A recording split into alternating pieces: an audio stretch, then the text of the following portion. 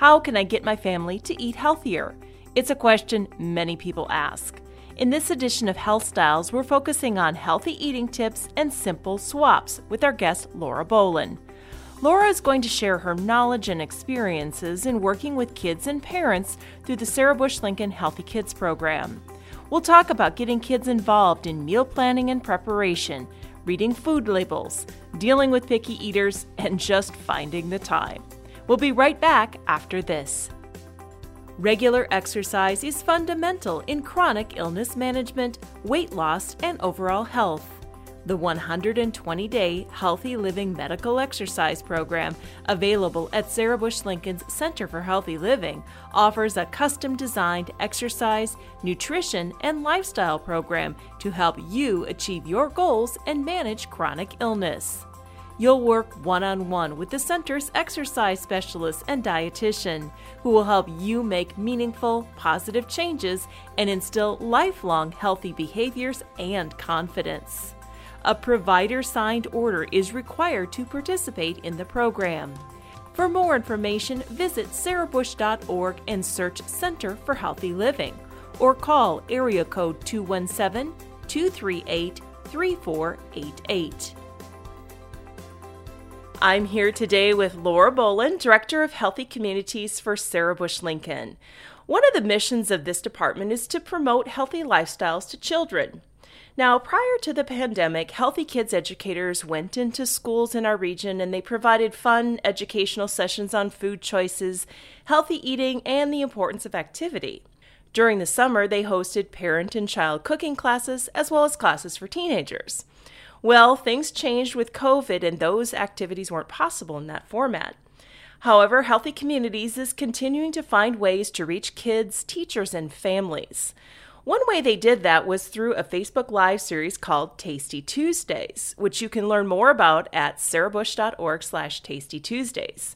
In those shows, Laura not only cooked healthy recipes, but she also gave out great ideas and advice on ways to get kids interested in cooking and making better food choices. So that's what our podcast is all about today. Thanks for talking with us, Laura. Hello. How are you? Glad to be here. Good. All right, well, before we get started, tell our listeners a little bit more about yourself and your background. Sure. Well, as the Director of Healthy Communities, we have multiple programs, and one of them is Healthy Kids, which you talked a lot about, what we do going into the schools, teaching lessons about healthy eating, exercise. We also teach those cooking classes for middle schoolers and high schoolers during the school year. Now, you talked about in the summer, we typically are teaching parent-child cooking classes, teen cooking classes. I just love planning those curriculums, working with the kids to help them get a love for cooking. I just find that so exciting when you have kids that get a passion for it and all of a sudden they're cooking healthy meals for their families.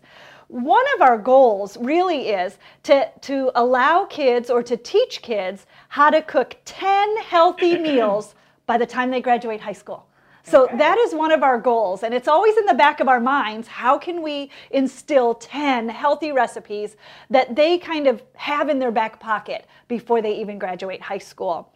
So I loved doing the Tasty Tuesdays, but we are super excited to get back in schools as soon as we can. So in those shows and in your live cooking classes, you always say that you should make food and cooking fun for kids, get them involved because that's what's going to get them to eat some of those things maybe they wouldn't normally eat. So give parents who are listening some ways in which they can get their kids interested in cooking and food. Sure. Well, one of the things I always say is put it on a stick. It looks fun and kids will eat it. So it can be anything. It can be chicken on a stick. It can be fruit on a stick. It can be meat and cheese on a stick. For some reason, that stick just makes it look fun and appetizing. There's also doing things like the rice cakes with some Greek yogurt on it and cut up fruit. And then let the kids make any kind of shapes they want. Sometimes they'll make a face out of it. Sometimes they'll make shapes and circles and triangles and things like that. One thing that the younger kids really, really love, and I thought it would be fun, but I didn't know how engrossed the kids would get in it. But they love taking like a slice of watermelon and using cookie cutters and just making shapes out of the fruit. You could do that with cheese. You could do that with meats. For some reason, getting their hands involved really helps. We find in class that even when we're teaching our Healthy Kids lessons, if we are giving them a snack or a food to try that's sort of new to them, like maybe snap peas, having them break it and hear that loud snap. But if we can get them to put the food in their hand, they tend to put it in their mouth. So we don't even put the food on a napkin on their desk. We actually want to put it in their hands, and they're more likely to get it in their mouth. So I have a funny story. So one year after teen cooking class, it was in the summer a few years ago, we always have a graduation where the kids get to invite their parents and they cook a meal for their parents. Because in teen cooking, it's a series of lessons. So they've been learning all summer long. And one year we made spinach burgers. And so they put fresh spinach inside the burgers. And I'm telling you, those burgers were green. And they were green. It wasn't just a little spinach. They put a lot in it. And I remember the parents coming into class going, spinach burgers? My kid will never eat that. But you know what? Those kids made it, they were involved in it, and they loved it. So it was kind of eye-opening sometimes for us as parents, because we're so used to our kids at home, that they will try things that they got involved in and had some fun with. Let's talk about some simple steps that we can take to make our meals healthier. Sure thing. So in one of our lessons, we talk about go, slow, whoa. And it's just a way to help teach the kids foods that are really, really good and you can have all the time. So those would be like a stoplight, go, green. Slow foods are those foods that you can have at some times, but not always. Those are kind of our slow or yellow foods. And then the whoa foods are those red stoplight foods. Those are those foods that you have very, very sparingly. So to give you an example of that, we asked the kids about drinks. So soda would definitely be a red or a whoa drink. It would be something that we have only on special occasions. It's just full of sugar. Yellow or slow foods might be juice. And then finally water, we can have that all the time. So that's a green go food or drink. And if we are applying that to food, it might be something like pizza. So a whoa might be the pizza crust itself. If I want to make that a little healthier, I want to move to the yellow zone, I might use a whole wheat tortilla and make individual pizzas. And if I want to go all the way to green, I could make a cauliflower crust for my pizza. So the idea in making things a little bit healthier is, how do you move things from red to yellow and from yellow to green? And the more we can do that, the healthier our meals get. So do I have to do that every meal, every time? No, of course we're going to have celebrations, we're going to have birthdays, we're going to have treats once in a while. But I want to try to move to the yellow and green as much as I can.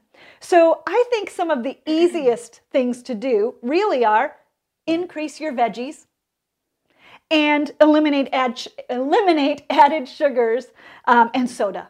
Okay. If you can do those two things, it makes all your meals healthier. So you can also do some swaps for different foods, and I know you've got several of those. Yes, I would love to share some of those. So we talk to the kids in one of our simple swap lessons. We actually have them compete as teams in their classroom, and we give them 3 options, and as a group they have to vote. But one simple one is chicken. So you might have fried chicken, and we talk about how that's prepared with breading and oil. You might have a creamy chicken with some kind of cream of chicken soup or something, and then a baked chicken. And we talk about which one would be the healthiest. Some simple swaps that you could do at home might be, instead of pasta, use zucchini as noodles. Mm-hmm. Instead of chips, have carrot chips. Instead of milk, in recipes, you can use coconut milk, almond milk, cashew milk, lots healthier, a lot less fat. For rice, you can swap out white rice for whole grain rice or even cauliflower rice in recipes. Butter, sometimes our potatoes get unhealthy by all the things we add to it. So instead of butter, did you know you can cook mashed potatoes using vegetable broth instead of butter? I have done that before. Yes. It's really good. Yeah, it comes out delicious. Baked potato, you can maybe swap for a sweet potato. Now, watch those add-ins. That's what's going to add your extra sugar and fat. Cheese, there's something called nutritional yeast that a lot of recipes use as a swap. And finally, Oftentimes, recipes call for you to cook your veggies in oil. Water works just as well, and it doesn't add any fat to your meal. So talk about that nutritional yeast, because I know you use it in a recipe. What is that a substitute for, or what does it do when you cook with it? It really is a substitute for cheese. So those folks that are trying to eliminate dairy from their meal or have reactions to dairy, nutritional yeast, it kind of looks like flakes of cheese, but it's a substitute for cheese. And it just adds sort of a nutty, cheesy flavor to some of your meals. Yeah. And I know you're a big fan of Greek yogurt. Yes. That is in a lot of recipes. Yes, for sure. If you're going to eat yogurt, stay away from those sweet, very flavored yogurts. But if you're going to have yogurt, Greek yogurt adds so many more nutrients. It goes through an extra process, and it's thicker and creamier in your recipes as well. But it just adds so much bang for your buck. It's really a good, full antioxidant sort of thing to add to your meals. Okay, let's talk about something called pretender foods. Give us some background on that and what we should look for. Definitely. So we talk to the kids about being sort of a detective and looking at your labels. Labels are important. And just to give them sort of an idea, one of the lessons we've done is the Hostess blueberry muffins. Now that sounds healthy because the word blueberry's in it. And so you think, oh, there must be fruit in that. Well, it turns out there's no actual blueberries in it, and it's 150 calories. It has 14 grams of sugar and absolutely no vitamins. So there was really not anything redeeming in it. One of the things we always want to look at is what's the first ingredient on the recipe list, on the ingredient list. And the first ingredient tells you that's the most of that item is in that recipe. And the very first ingredient on blueberry muffins is sugar. And so we really need to watch those things. Other things might be, what does the label look like? So we kind of teach kids to be a detective in this area. So if you look at Kellogg's Frosted Flakes, right on the outside of the box it says, good source of vitamin D. Boy, that sounds healthy, and they're adding some vitamins to things. But really, you only get that vitamin D when you add the milk. So you were going to drink a glass of milk with breakfast anyway. Maybe the Frosted Flakes with all that sugar wouldn't be the best option. But maybe you could try oatmeal squares or real oatmeal. So all of those things will be a lot less sugar for you. Another hidden thing is your condiments. Watch those condiments. About a third of a bottle of ketchup is sugar. And we forget, it tastes so good. Yes, exactly. We forget that that's added into those things. Now, I want to talk a little bit about some pretenders when it comes to drinks. So there's a drink out, it's Fanta, and it's orange flavored. It's not really orange juice, but it sounds healthier because it says orange in the title. Do you know that that has 270 calories and 72 grams of sugar? A child should only have 25 grams total all day long. So we got 3 times the amount of sugar in one beverage. We didn't even eat anything yet. The other thing is juices. We talk to the kids about whenever you have the option, should you drink apple juice or eat an apple? Should you drink orange juice or eat an apple? And the truth is, and the kids that are in our Healthy Kids classes know the answer is real fruit. Because when I drink the juices, they're full of sugar. Grape juice, 8 ounces of grape juice is 36 grams of sugar. Apple juice is 49 grams of sugar.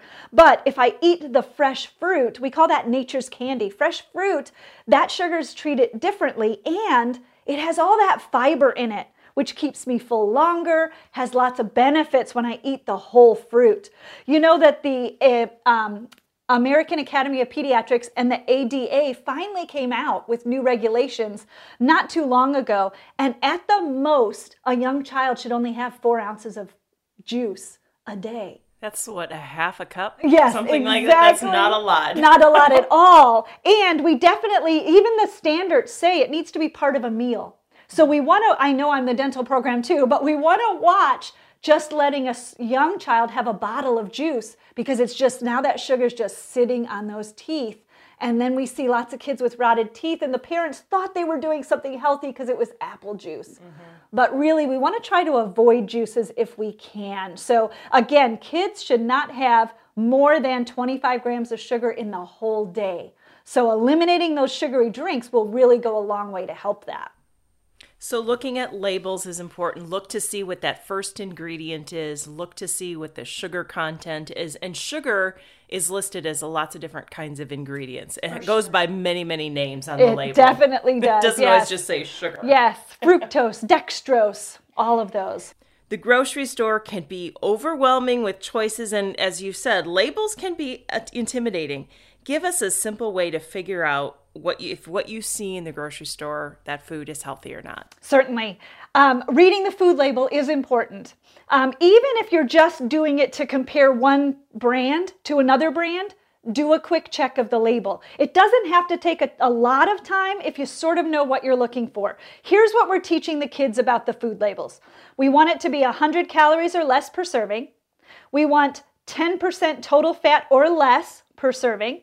We want 10 grams of sugar or less per serving. And if you think about those numbers, they're all forms of 10. 100, 10%, and 10 grams. We want one or more vitamins that provide 20% or more of the daily value.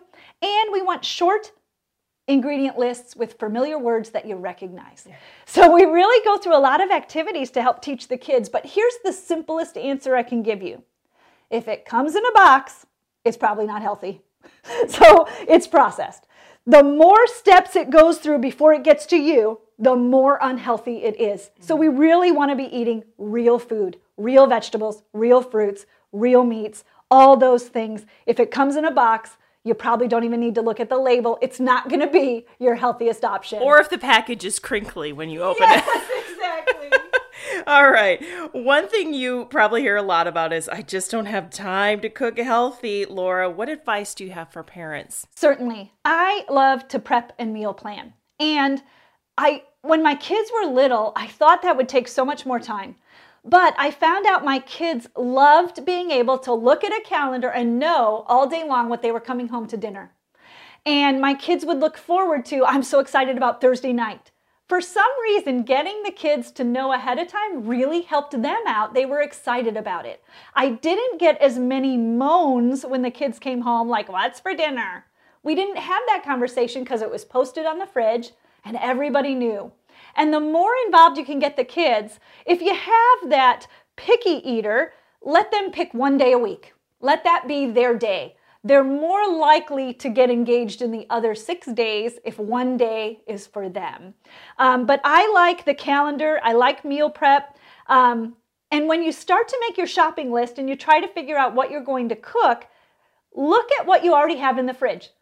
Look at what's left, what canned goods do you have, and then look for recipes that will match what you already have in your home. For me, my best days are when I come home to a meal that's already in the slow cooker. Oh, nothing like coming home from work and smelling that delicious meal that's already ready. I use a lot of pre-programming my oven ahead of time. So I may put a batch of chicken, it's frozen, I know it's going to be okay during the day. I put it in there frozen, I put on maybe some salsa and some Mexican cheese on it, and then I program the oven to turn on an hour before I get home, and it's all cooked when I get there. I do a lot of cooking on the weekends, and then I store the food in individual containers or family-size containers based on what I'm going to do. But like last night, I made Italian sausage soup, and I put part of it in a family container because that's what we're going to have tonight for dinner, and then I put the rest in individual containers. The other thing I like too is, let's say you find out a friend has something happen and you want to prepare a meal for them. I always have pre-cooked meals in my freezer. For me, then that's a grab and go. I've already got something prepared and it's already frozen. They can heat it up whenever it's convenient for them. But that's just something I like to have those things already on hand.